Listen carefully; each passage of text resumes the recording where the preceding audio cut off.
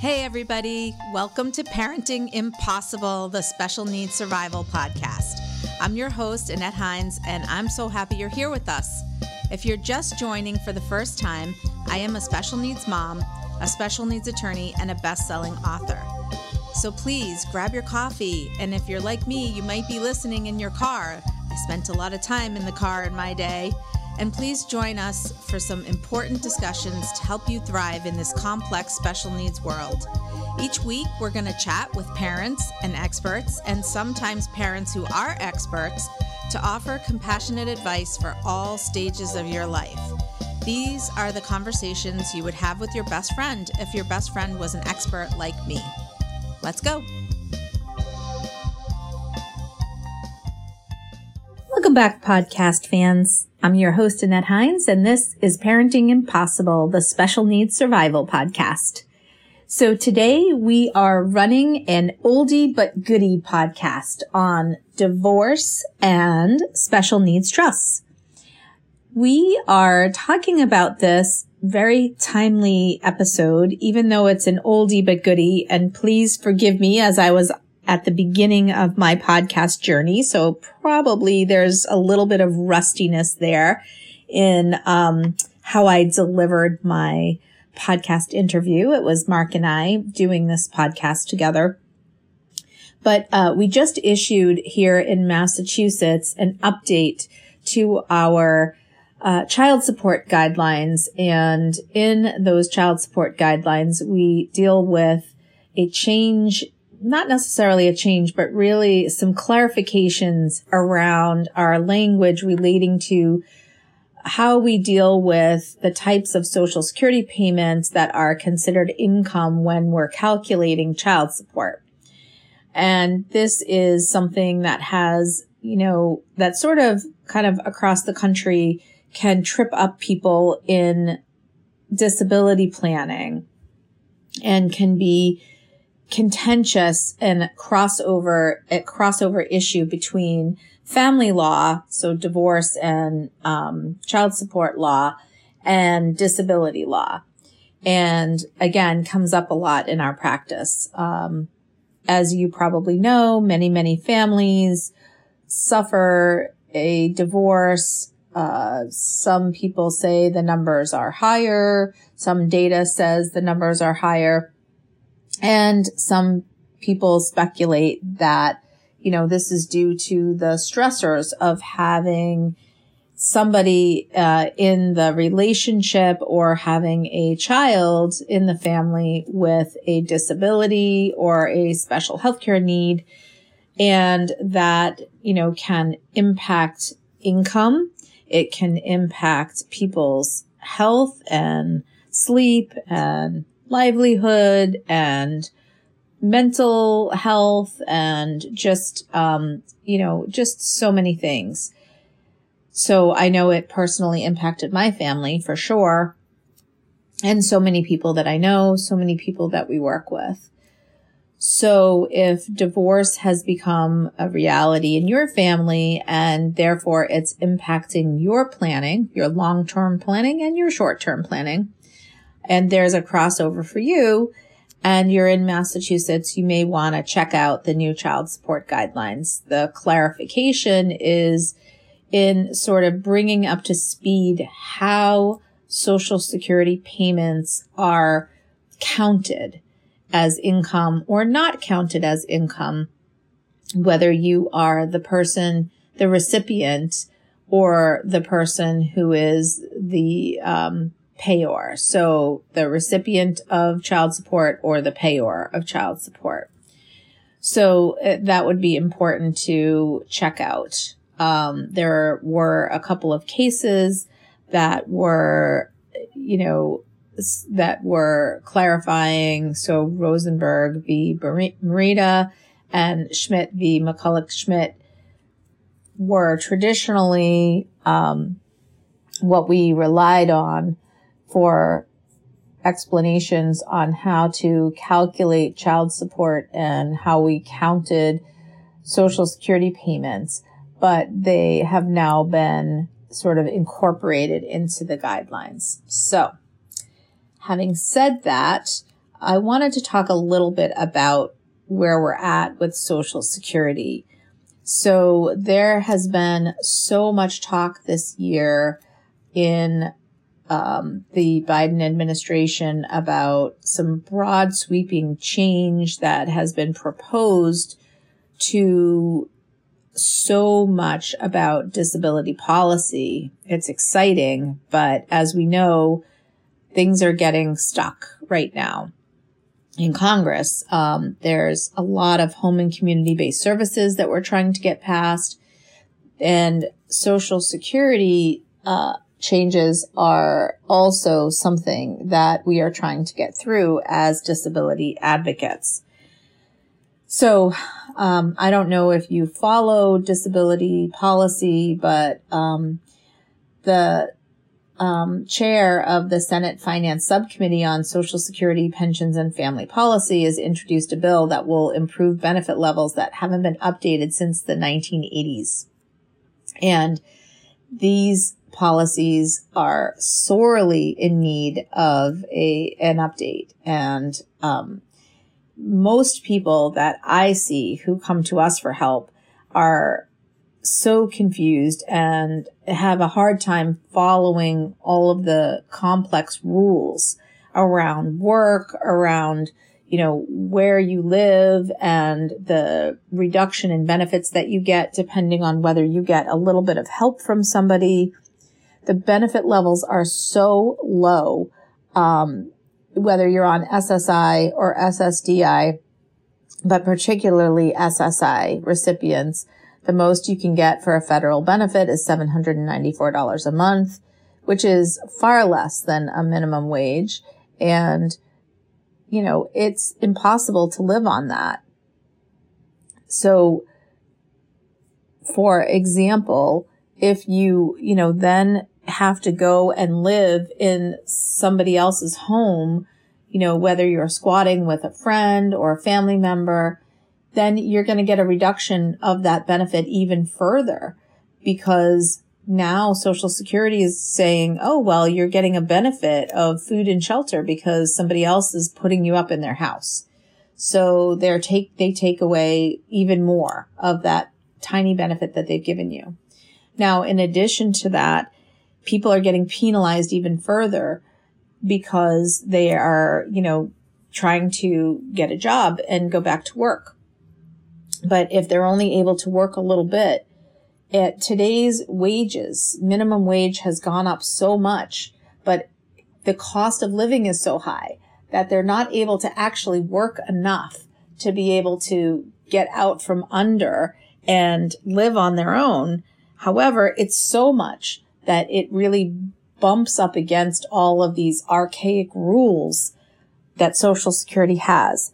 So I've done programs on this before, but Social Security SSDI rules about work and SSDI very quickly escalate. So you work a few hours a week and you are already hitting trial work period rules, and you're quickly getting cut off from your very important Social Security benefit, which also leads to your very important healthcare benefits. And yet you don't make enough money to be able to live on your own and also be eligible for a healthcare benefit. So it's a catch-22. The situation is really dire, and Social Security needs a major overhaul. However, the federal government is crunching the numbers and saying, we can't afford it. So I don't know what's going to happen. Things are, in Congress right now, and they are, like I said, crunching the numbers and batting things around. We shall see what happens. Just wanted to throw that out there, let you all know what's going on. This is the time to be talking to your policymakers. This is the time to be talking to your politicians. Please let people know what you care about, what's important to you, what's important to your families. If you need any help with that, let us know. We will tell you how to reach out to your legislators. Thanks for listening. If you care about this content, if you are enjoying this content, please take a minute to rate and review this podcast. It would mean the world to me. Really appreciate it. And here we go with an oldie but goodie. Welcome back, podcast fans. This is Annette Hines, your host of Parenting Impossible, the Special Needs Survival Podcast. And I am very fortunate today to have my partner and husband, Mark Worthington, with me. Today, I am going to deal with a topic and subject of many recent questions, and we're going to be talking about special needs planning and divorce. Not a really fun topic, but something that's been coming up a lot lately. It's been really interesting and sad. I guess we've been anecdotally seeing a rise in a lot of divorce questions and a lot of divorce planning in our practice. And I've been scanning the news, Mark, and seeing that there has been, although I don't think there have been any true studies done because it's a little early, I think that the pandemic has been showing rises in divorce rates and divorce spikes in Japan, China, the United Kingdom, and here in the U.S. for the last couple of months since the pandemic hit. But I'm sure that this is not surprising to anybody. Not surprising to you, right? Well, I'm still kind of nervous over the fact that you asked me to do this particular podcast with you. I was waiting to see if you had a surprising piece of news for me. You don't, do you? No. Okay. No.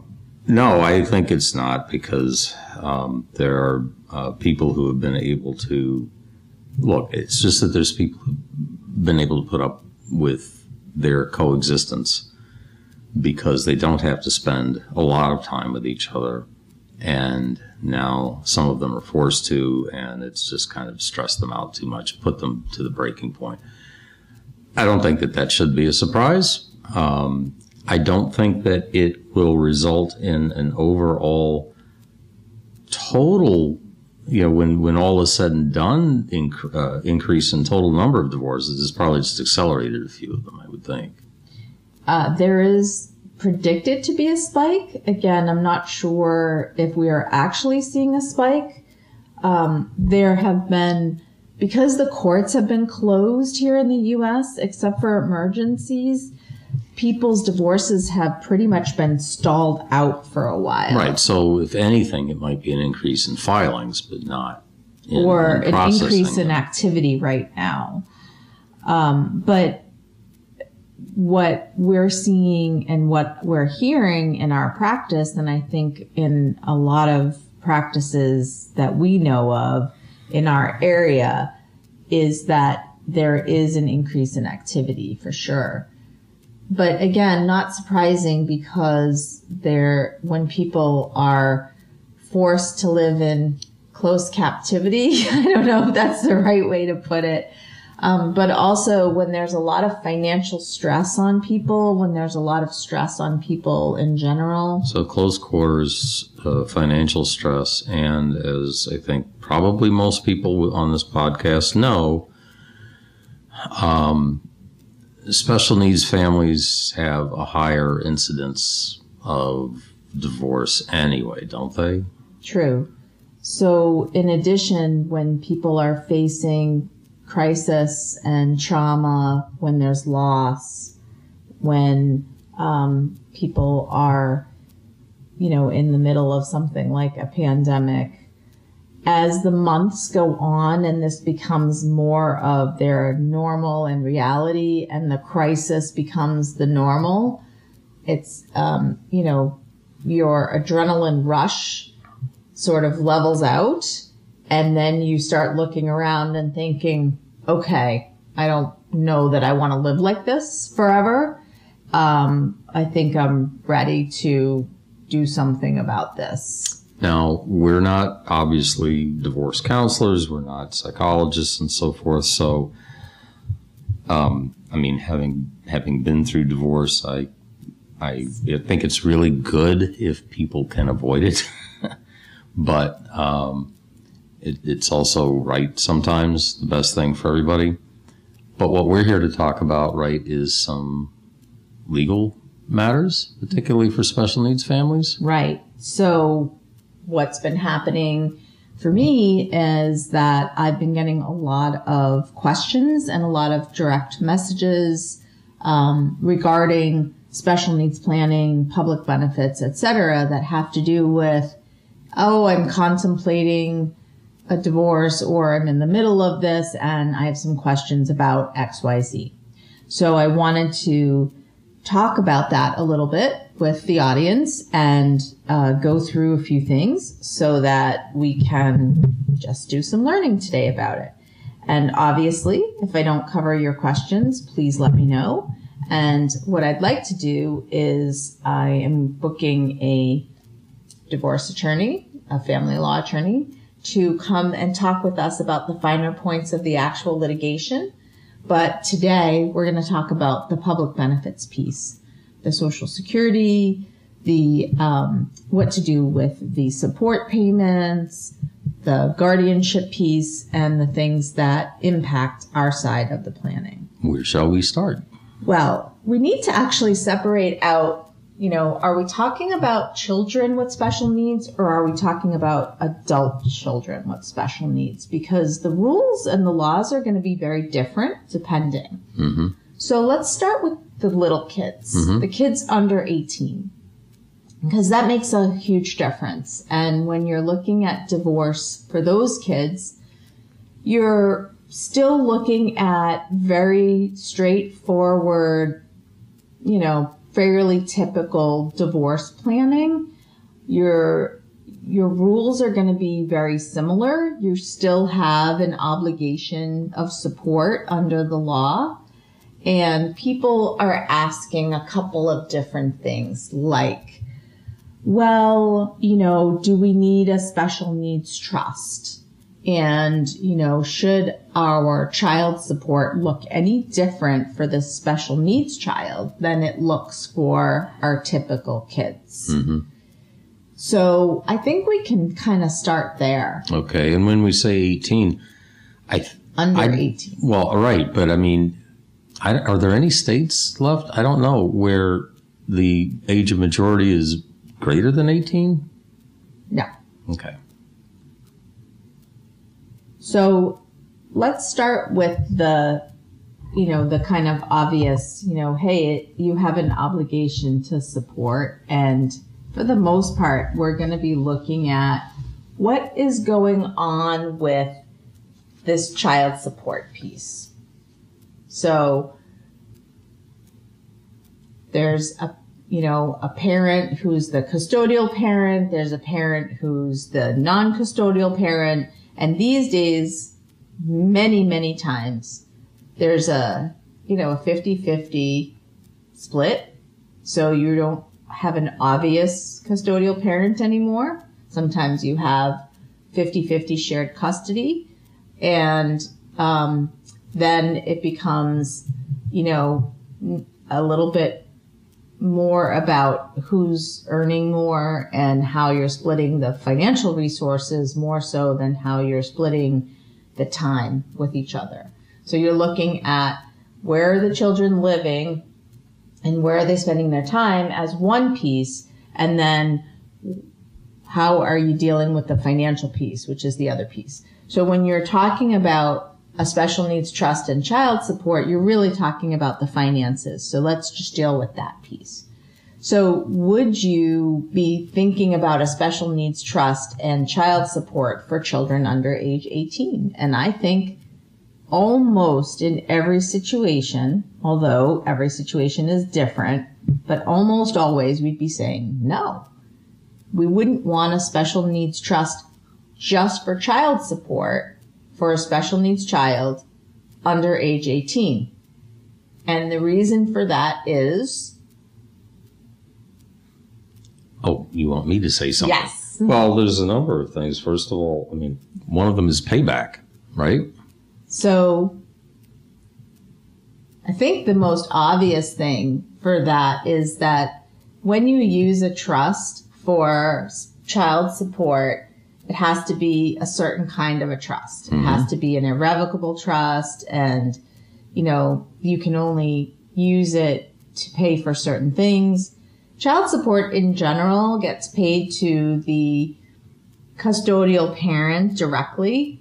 And then, as we both know, because we've been through a divorce, when you as the custodial parent get that child support, there aren't a lot of strings attached. You get that payment and then you get to use it for whatever benefits the household, really.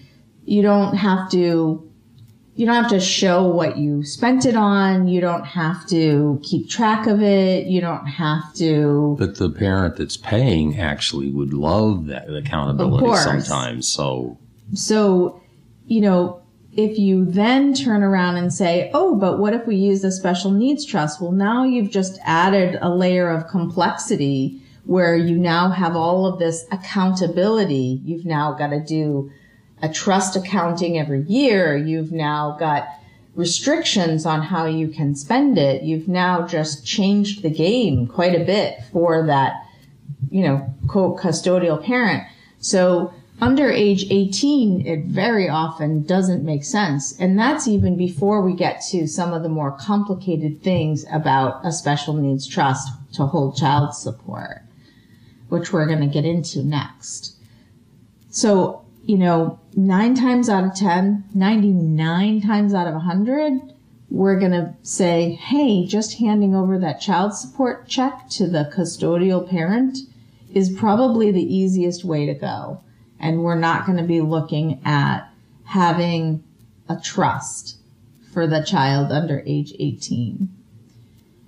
Again, every situation is different, and there's always going to be that one time when we may be considering doing a trust, and we can't get into every situation here in this podcast. Parents often ask, well, but I want to apply for Social Security SSI for my disabled child under age 18. And if I do that, then the child support's going to impact that. So why is that usually not an issue? Well, usually someone under 18 can't qualify for SSI anyway because of parental deeming. What is deeming? Well, with Social Security, if one person has an obligation of support to another, that's taken into account, so that if the child is living with the parents, then we have the parents' income, assets, and so forth can be taken into account in terms of what the resources of the child are, and almost all the time that's going to disqualify the child from SSI. Right. So under age 18, parents have an obligation of support. That's why there's a child support order to begin with. That's why the court can actually order one parent to pay another parent to provide that child support to begin with, right? That's what it's based on. So if there's this order of support, that means that that support is the entire basis for not being able to get the Social Security, pretty much. If two parents are actually still together, their income is going to be deemed available as well, right? So unless parents have low income themselves, the child under age 18 is not going to qualify for SSI, right? Yeah. Okay. So children under age 18 generally are not going to be able to get SSI, so that's a non-issue. Although the rules are a little complicated, but that's generally a non-issue. There are a few circumstances where they might get it if they're living in an institution, for example. Okay. So, given that, it just makes sense for for the child support to generally go directly to the custodial parent or to the payee who is getting the child support order. So then we are probably not going to use a trust, but does that mean that we would not necessarily have estate planning and trusts as part of a divorce process? Because many people will ask, should I have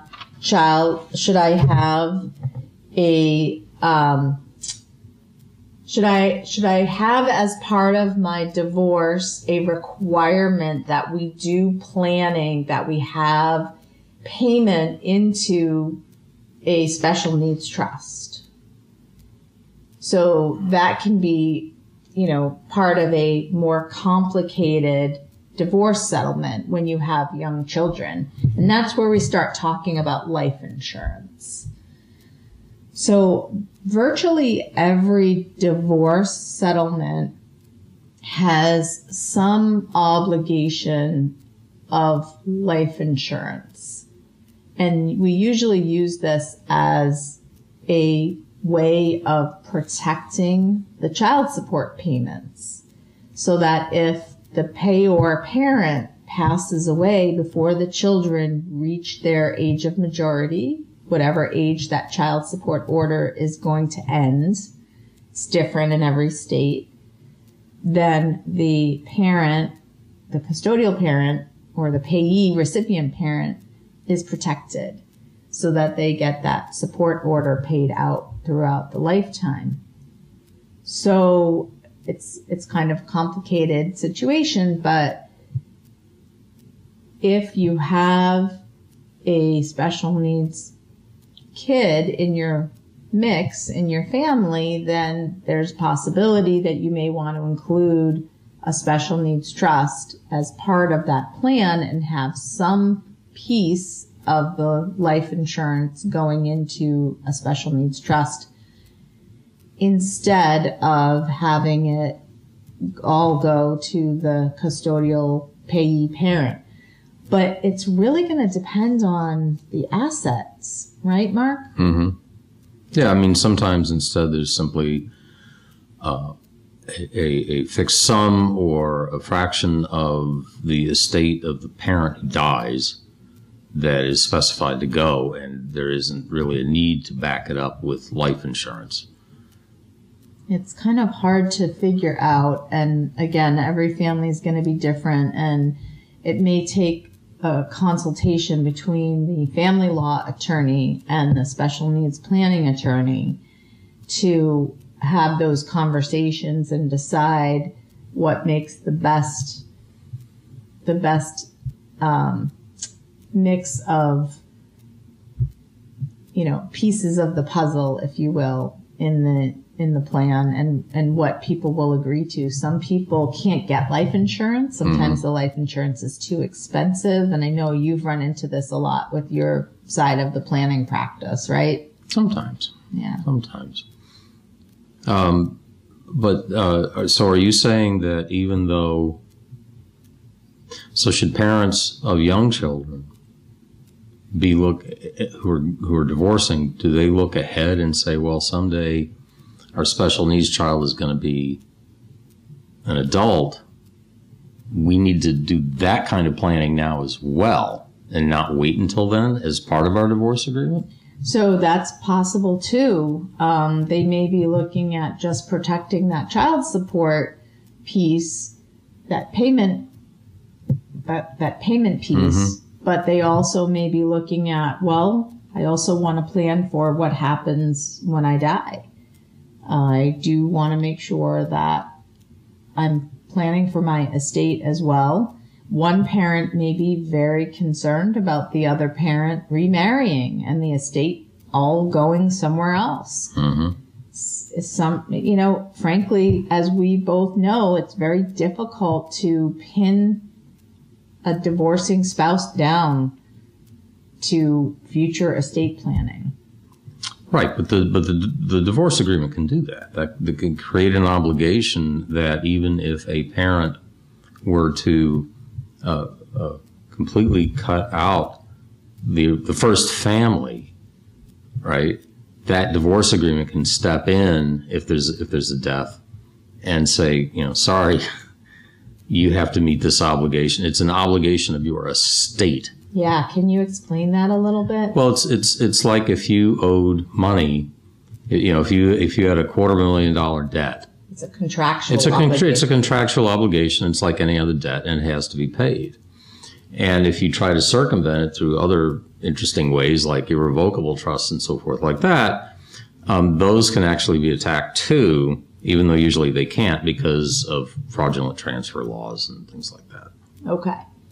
So you can actually do, through your negotiations in your divorce, this is your opportunity to protect your special needs child or children. There's a lot in the divorce process. Most people want to get through it, right? They need to get through to the other side, but it is your opportunity to plan out not only during your child's minority, but when they become adults, if you have special needs children. For all these things, you need to pin those obligations down now, because once the divorce is final, you don't have the same kind of leverage. You can go back. You can. Depending upon child support, you can always go back to reconsider, but that's way harder. Asset splits are done. Depending upon how the divorce agreement is written, it can be finalized. Spousal support obligations, can be finalized in a divorce. And again, we'll revisit this with a family law attorney. Yep. But what Mark is saying is that once this contractual obligation is made, it is enforceable. Yes. So you need to get. It really pays to spend the time to hammer out what's going to happen once our special needs child reaches adulthood, what's going to happen if one of us dies, et cetera, et cetera. So now we've covered, the good, the bad, and the ugly of child support. Health insurance is important. So you do want to, while your children are young, you do want to consider health insurance. In many states, you have an ability to be able to get Medicaid in your state as a secondary payer. And some families will also be able to, like we can in our state, get some assistance with their premium payments for their primary insurance if they have secondary insurance through their Medicaid. So it can really get complex. It's important to consider all your options, figure out if it makes sense to get your own plan, have, your ex-spouse's plan continue to cover you. You can do that? Mm-hmm. You really, really need to consider all the options, figure out how your special needs child is going to best be covered. Don't automatically think that the state's going to cover them, because if they have the ability to be covered under primary insurance, you have an obligation under pretty much every state to do so. So it is important to get really great advice. A lot of times your divorce attorney doesn't necessarily have the depth and breadth of knowledge when it comes to public benefits. So you may want to just get a one-time consultation or pull in a one-time consultation with a special needs attorney when it comes to health insurance, not just for your kid, but maybe even for yourself. Maybe you're the one, maybe the spouse is the one with special needs issues, with healthcare issues, and you're looking at, a spousal support issue and not a special needs kid support issue.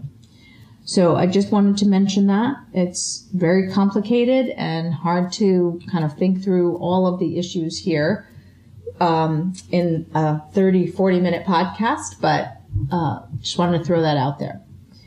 Okay, now, kids over 18. We start having even more complicated issues that pop up. Here's the really hard part for parents.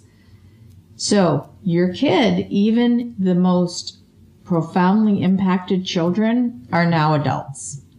And that means that there is no more custodial parents. Even if you are becoming guardians, custodial parenthood goes away in every single state. And you have to now deal with no more visitation. It's all under whatever your guardianship laws are. And those are very different in every state. It's very different than your visitation and your, whatever your original custody rules were. So. Obviously, this doesn't matter for the typical kids. Right. Because they're done now. And they have the right to decide who they want to live with, and who they want to spend time with, yep. And, how they want to deal with both of you as parents. Your financial obligations may not be over. In fact, most states, they're not. So you may be paying for college for a child who refuses to spend time with you. Yeah. And that really stinks. Yes, it does. But it is what it is. A lot of water under those bridges, unfortunately, and a lot of damage can happen in families that go through divorces. The idea there is, say you have an intact family, you have no obligation to pay for your children to go to college. None. But in a divorce context, suddenly it's different. That doesn't seem to make a lot of sense to me, But there you go. With a child with special needs who's becoming an adult, you have to think carefully about the guardianship question. I have so many questions from all of you over and over again, virtually every month. Do I have to include my ex-spouse as a co-guardian when I petition for guardianship? So, clearly this is going to be different in every state, but in general, every state is pretty much the same, where if you petition for guardianship alone and your ex-spouse is going to get notice of the guardianship, because all parents are entitled to notice, they can challenge you on fitness, and they can challenge you on their right as a parent to be a guardian or a co-guardian. Well, yeah, it doesn't even have to be fitness. It's just, hey, I'm a parent too. They are entitled. So it behooves you to work these issues out in advance. There is no better time than when you are divorcing, even if your child is 3 or 5 or 9, to think about this a little bit in advance. Or if you can't bear it, when your child is 16 or 15 or 17, start communicating and talking about it. Most families I work with are able to figure out some method of communication. That is not everybody, but really the vast majority have figured out some way to work together, even if it's not pleasant, even if they don't love it, they do it for their kids. So figure out how you can communicate, work together so that you can decide whether you're going to be co-guardians or not. And if you're going to be co-guardians, maybe one of you is going to take the lead, because there are some things that need to get worked out for your child's lifetime. Maybe you're not going to do guardianship, and that's okay too. Maybe you're going to do powers of attorney, healthcare proxy, or healthcare agency in some way, whatever form that is in your state. For the child. For the child. And, you've just got to figure out how you're going to support decision making in whatever form that is for your child. And again, who's going to take the lead, how you're going to do that. Once you have worked out how you're going to support decision making for your child, in what way, what method, then I would suggest somehow coming up with even if it's an informal agreement, just being clear and writing it down and saying, okay, so this is my understanding of what we've discussed and what we've agreed to, especially on the big issues. Just maybe scoping out a life plan. I think that June or Junior should live in this kind of housing arrangement, and here's who I think should pay for it. Because I'll tell you, you get up to that day and all of a sudden XYZ thinks that, A, B, and C should be footing the bill. Big shocker, right? And that's when a lot of conflict arises.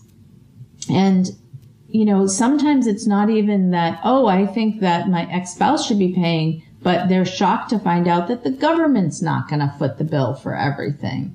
So it's really important that all cards on the table, everything gets discussed. There's usually one parent who does more of the going to the classes or going to the conferences or doing the learning. Not always, but just usually. And sharing that information can be exhausting. I know in my case, I'm just going to volunteer and tell you that I felt like very resentful that I had to always be the one who was telling the other person everything that I found out all the time. And I, just kept saying, why do I have to be the secretary and report back to you all the time while you get to lord it over me and then, make the decision? That was me. I was very resentful and, it was a bad attitude and the wrong attitude, I'll admit, but that's how I felt. So I stopped communicating and I stopped sharing information. Well, you can imagine how well that went for me. It was not good. It didn't go well at all. So, and if any of you have read my book, then you know that didn't go very well. So, I would not recommend following in my footsteps. I would recommend, taking the higher ground and working a better communication model. And sometimes it takes a neutral third party to help. So, having said that, I've learned from my mistakes. And I hope that you can learn from my mistakes as well. So that's guardianship and decision making. Child support. Child support is a much bigger, hairier deal. So Social Security is impacted enormously by child support after age 18. Do you want to talk about that a little bit, Mark? Well, the payee, right, is now who? The child support payee? Yeah, who gets paid now? So technically, under the child support rules, the recipient is considered to be the adult child. Mm-hmm. Even if you write the check to the other spouse. So there's a huge difference between how Social Security looks at this and how the courts under the family law rules look at this. And Social Security does not care that the court is looking at this differently. So if the child support checks were $1,000 a month, now the child has $12,000 of income for Social Security purposes a year. Right. Which is a bit of a problem because it knocks them off of SSI consideration entirely. Right. So there is a fix for this, but it's complicated. It is. Okay. All right. So you can use... but I don't want you to... I don't want you to make the audience think, oh, it's complicated, so I'm not going to do that. Life is complicated, and there's sometimes you just have to do some things. It depends on how you want to approach this and address this. There's a self-settled first-party special needs trust called, most people call it a D4A trust. It can be called a Medicaid payback trust. It can be called an OBRA 93 trust, all kinds of names. But in general, this trust is a self-settled trust, and what does that mean? It's created and funded with the disabled person's own money. Which includes the child support. You need to go to court and get that child support order signed by a judge,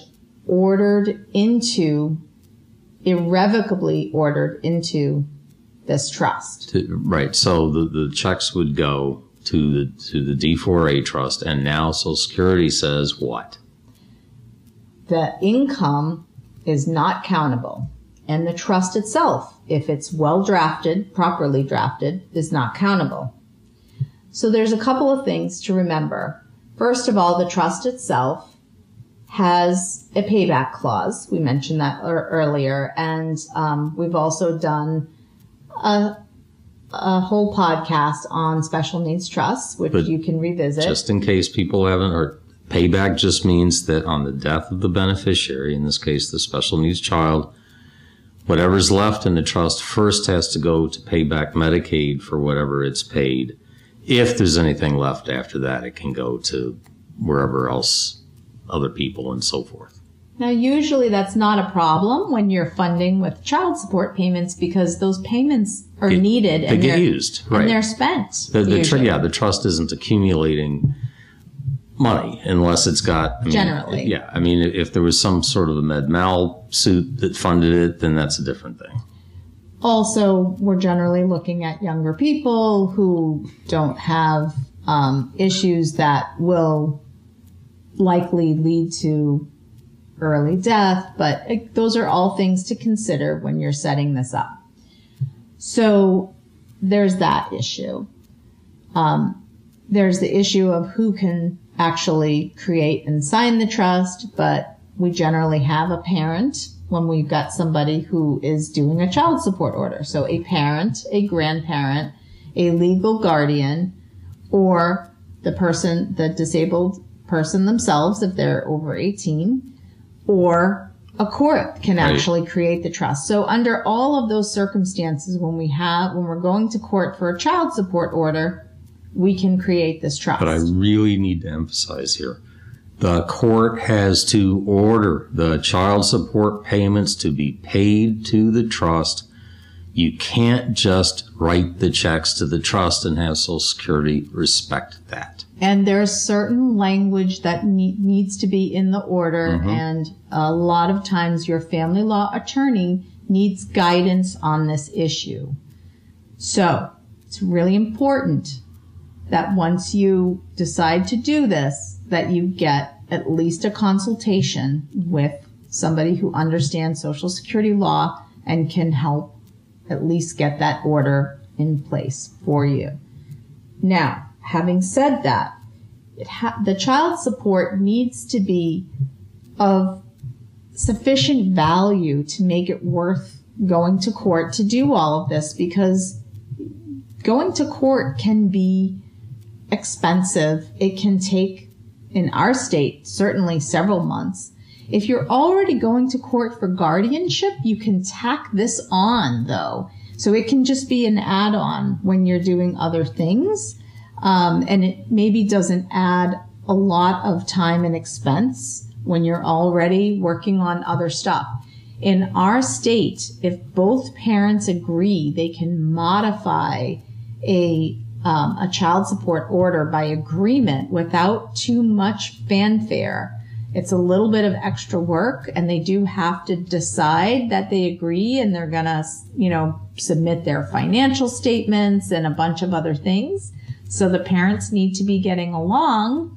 But if they are, and they want to do this together, it doesn't have to be too expensive to be able to get this done. However, there are a number of things that need to be considered. How much of that original child support order, if there's more than one kid, is going into the trust? Here are some other things to consider. Once the money goes into that trust, that D4A trust, it's not going to that parent anymore, and it can't be used the same way that it was before. The money doesn't go into the D4A trust and then that parent, say the mom, just writes a check to herself and takes it out and spends it on whatever she used to. You can only spend money out of that D4A trust on the kid.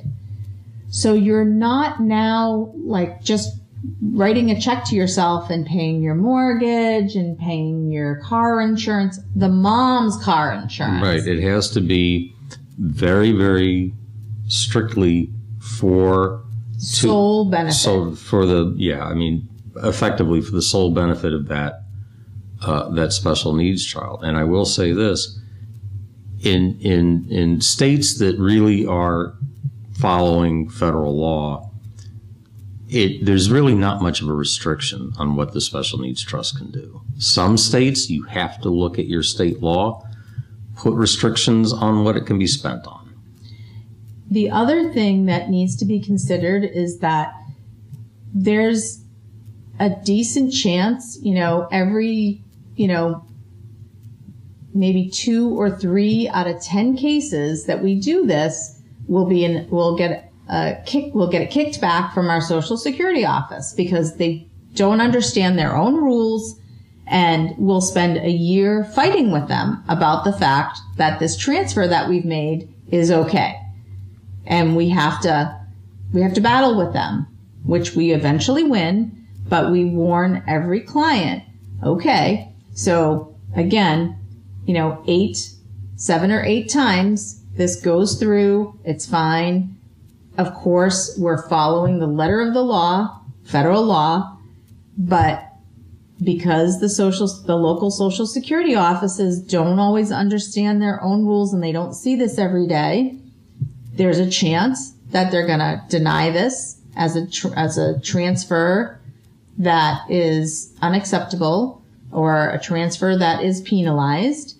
And we're going to have to fight with them, and we're going to have to go up the chain and appeal it until we get to somebody smart enough to look at the rules and look at the law. So there's great variability in the local offices. I've had the almost exact same trust, just for different clients, rejected by one office and accepted by another. So there's great variability there. When you get to the appeals level, Social Security, a lot of very smart people there, so you should be fine, but it can take a couple of years to get there. So what we're saying is you have to recognize that once your child support is going into the trust, you have an increased level of complexity. So the trust itself is, you're running a trust. It's not like taking a check and putting it into your bank account that you then get to spend however you want. The amount of the child support and the longevity of the child support is important to consider.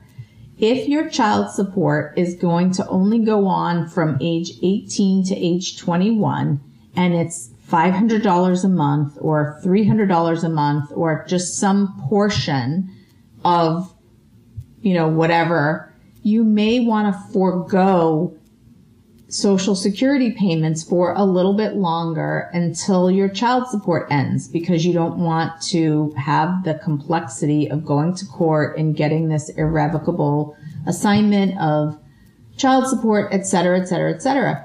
But if your child support order is sizable, or if you are the kind of people who really just want your child to get all the benefits they're entitled to, or there are a lot of other factors, there are a ton of factors, including Social Security SSI comes with automatic Mass Health here in Massachusetts and automatic Medicaid in most states.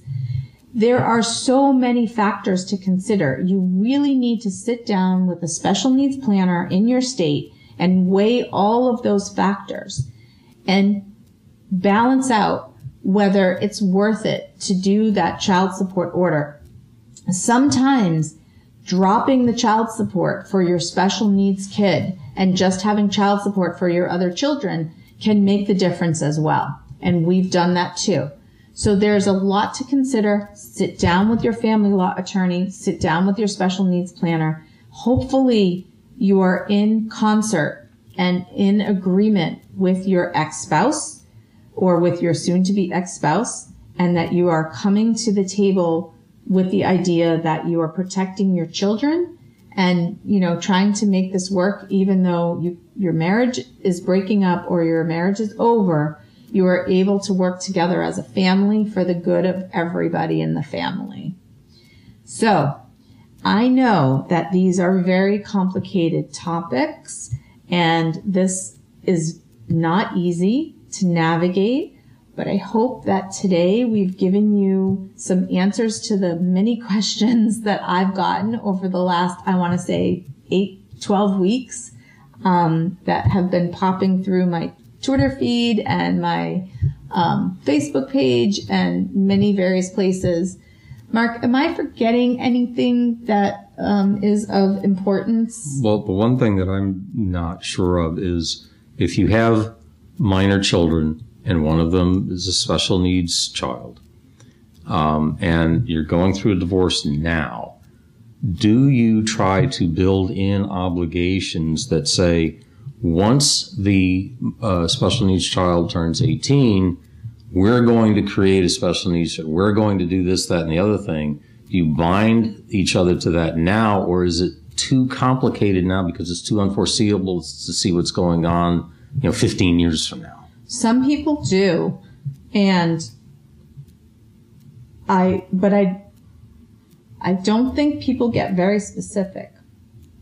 I think it depends on your age, because I think depending on the age of the parties, they may not have enough wealth built up also to really predict how they're going to be able to fund a plan, and they may have to come back to the drawing board later to do that. Okay. Make sense? I think so. It's just that, it's so unpredictable. What are our finances going to be like? What are our earning capacities going to be like 15 years from now? What's So our hard. special needs child going to be like 15 years from now? That's the worst, because many people cannot predict. Yeah. Most of our special needs kids are not in the profound range, and it's unpredictable what things look like. And many people don't really understand their special needs issues until much later. So things actually come out after the divorce. So, for example, we'll have, autism diagnoses later on, or we'll see, mental health issues later on in childhood, or we'll see, what true functionality we're going to have when kids are teenagers or young adults. And then, we couldn't have predicted that. So, in both directions, actually, good and bad. So it's very difficult to plan, but we have that issue for intact families as well. Yes, we do. All right. Well, this has been an intense podcast with a lot of information and a lot of detail. We've got a blog post to go along with this. We will see you all on the flip side. Thanks for joining us today. And hopefully your family's doing well. And if you are going through some tough times right now, we'll be thinking of you. Stay well. Thank you all. Hey, everybody. Thanks for tuning in. I just wanted to take a second to say how much I appreciate you taking the time to listen to these podcasts. I'm having a blast doing them, and I hope that you're finding the content to be what you were really hoping. If you are, please take a second to leave a rating and a review. It's so helpful in getting this content out to people who really need to hear it. Thank you so much.